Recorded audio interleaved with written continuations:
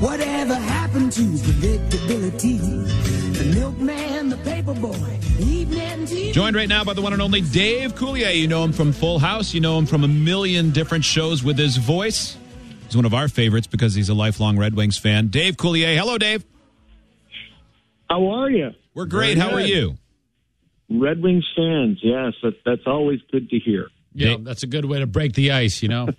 Dave will be at the Funny Bone on the Levee Friday through Sunday. 2 shows Friday, 2 Saturday, and 1 on Sunday. Dave, first of all, how are you? That's the obvious question. Life is good?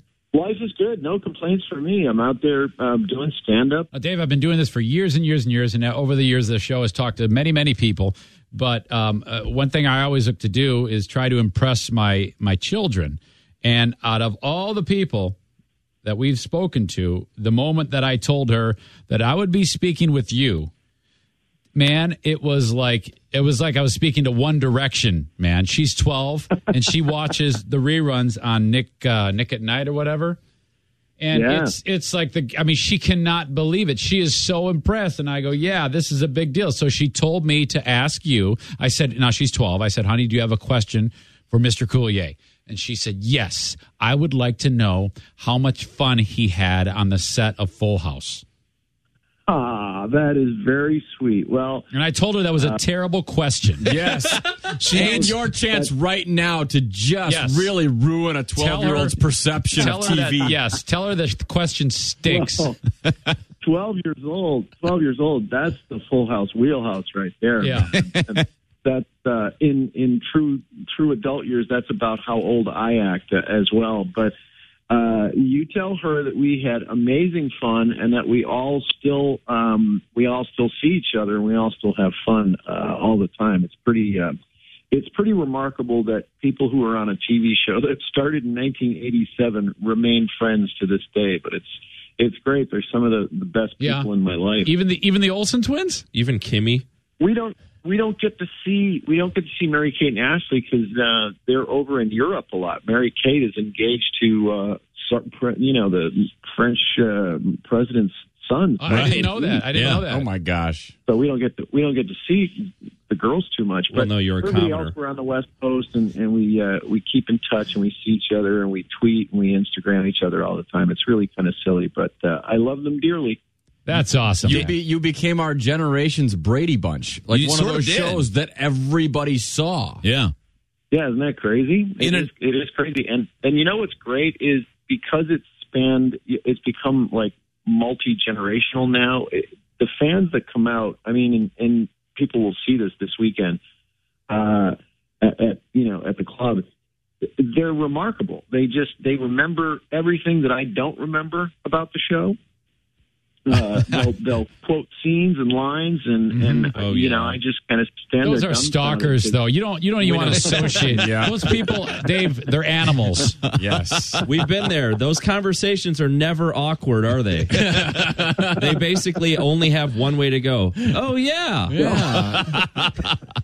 I do talk about that right up front because whenever I do stand up live, and Full House is the 900-pound gorilla in the room. So I talk about it right up front, and I talk about having an awkward conversation with a guy, and I talk about what that experience is like, and I talk about my castmates and how Bob Saget is my filthy Jewish sister, and you have to talk about it. For a while, on radio services, there are these areas where DJs used to trade phone numbers of celebrities, and yours went around for a long time. And I feel like you probably are owed an apology because every time it was put in, it said, "Hey, call Dave Coulier and ask him." And then it was one of two things: if he thinks the Olsen twins are hot, which they were children at the time still, or ask him about the Alanis Morissette song, which of course the urban legend was. Which did you hate more? Like, how many DJs did you hang up on? Or are you the kind of guy that was like, okay, that's charming, and you want to kill people?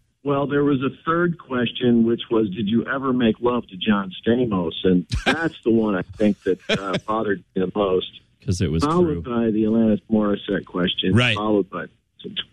But would you have... Only one of those is true. Yeah. One of them is true. I'm not going to say which one. But would you have guessed that... all the way up until last summer, you would still be addressing the Alanis Morissette thing? Yeah, that's crazy that it's become this urban legend. And I mean, we dated in 1992. Yeah. And so it's really, and that's just before Jagged Little Pill came out. And, it's just really old information. Now, you're a pilot, right? I am a pilot, yeah. I'm actually here in Southern California where I live. I'm actually going to go flying today. For years I've been flying, and I keep a little scooter in the back of the airplane, and I land at these small little towns that you can really only visit if you're flying across the country. And I, go up to the front desk with my scooter, and I'm like, what's here? And they'll say, well, we got the world's biggest socket wrench. Okay, great. I'm going to go find that. And so I get on my scooter and I ride into town, and I just I've always just talked to people, and I thought, I think this is a really interesting idea and a funny idea for a TV show. So we're finally shooting it, and it's going to end on air on a bunch of that's a Freudian slip. It's going to air on a bunch of independent networks across the U.S., and we're just going to kind of build our audience. Yeah. And, if they build it, if you build it, they will come. So let me get this straight. You land the airplane, unbuckle, run over to the scooter, and peel out of it like some kind of nerd Batman? Absolutely. You know what? You just gave me a great idea. I think I'm going to wear a cape. Do it. You should. Why not? You better. Definitely. I'll be pissed if you don't, Coulier. I will give you total credit for that. None needed. The guys None needed. Yeah.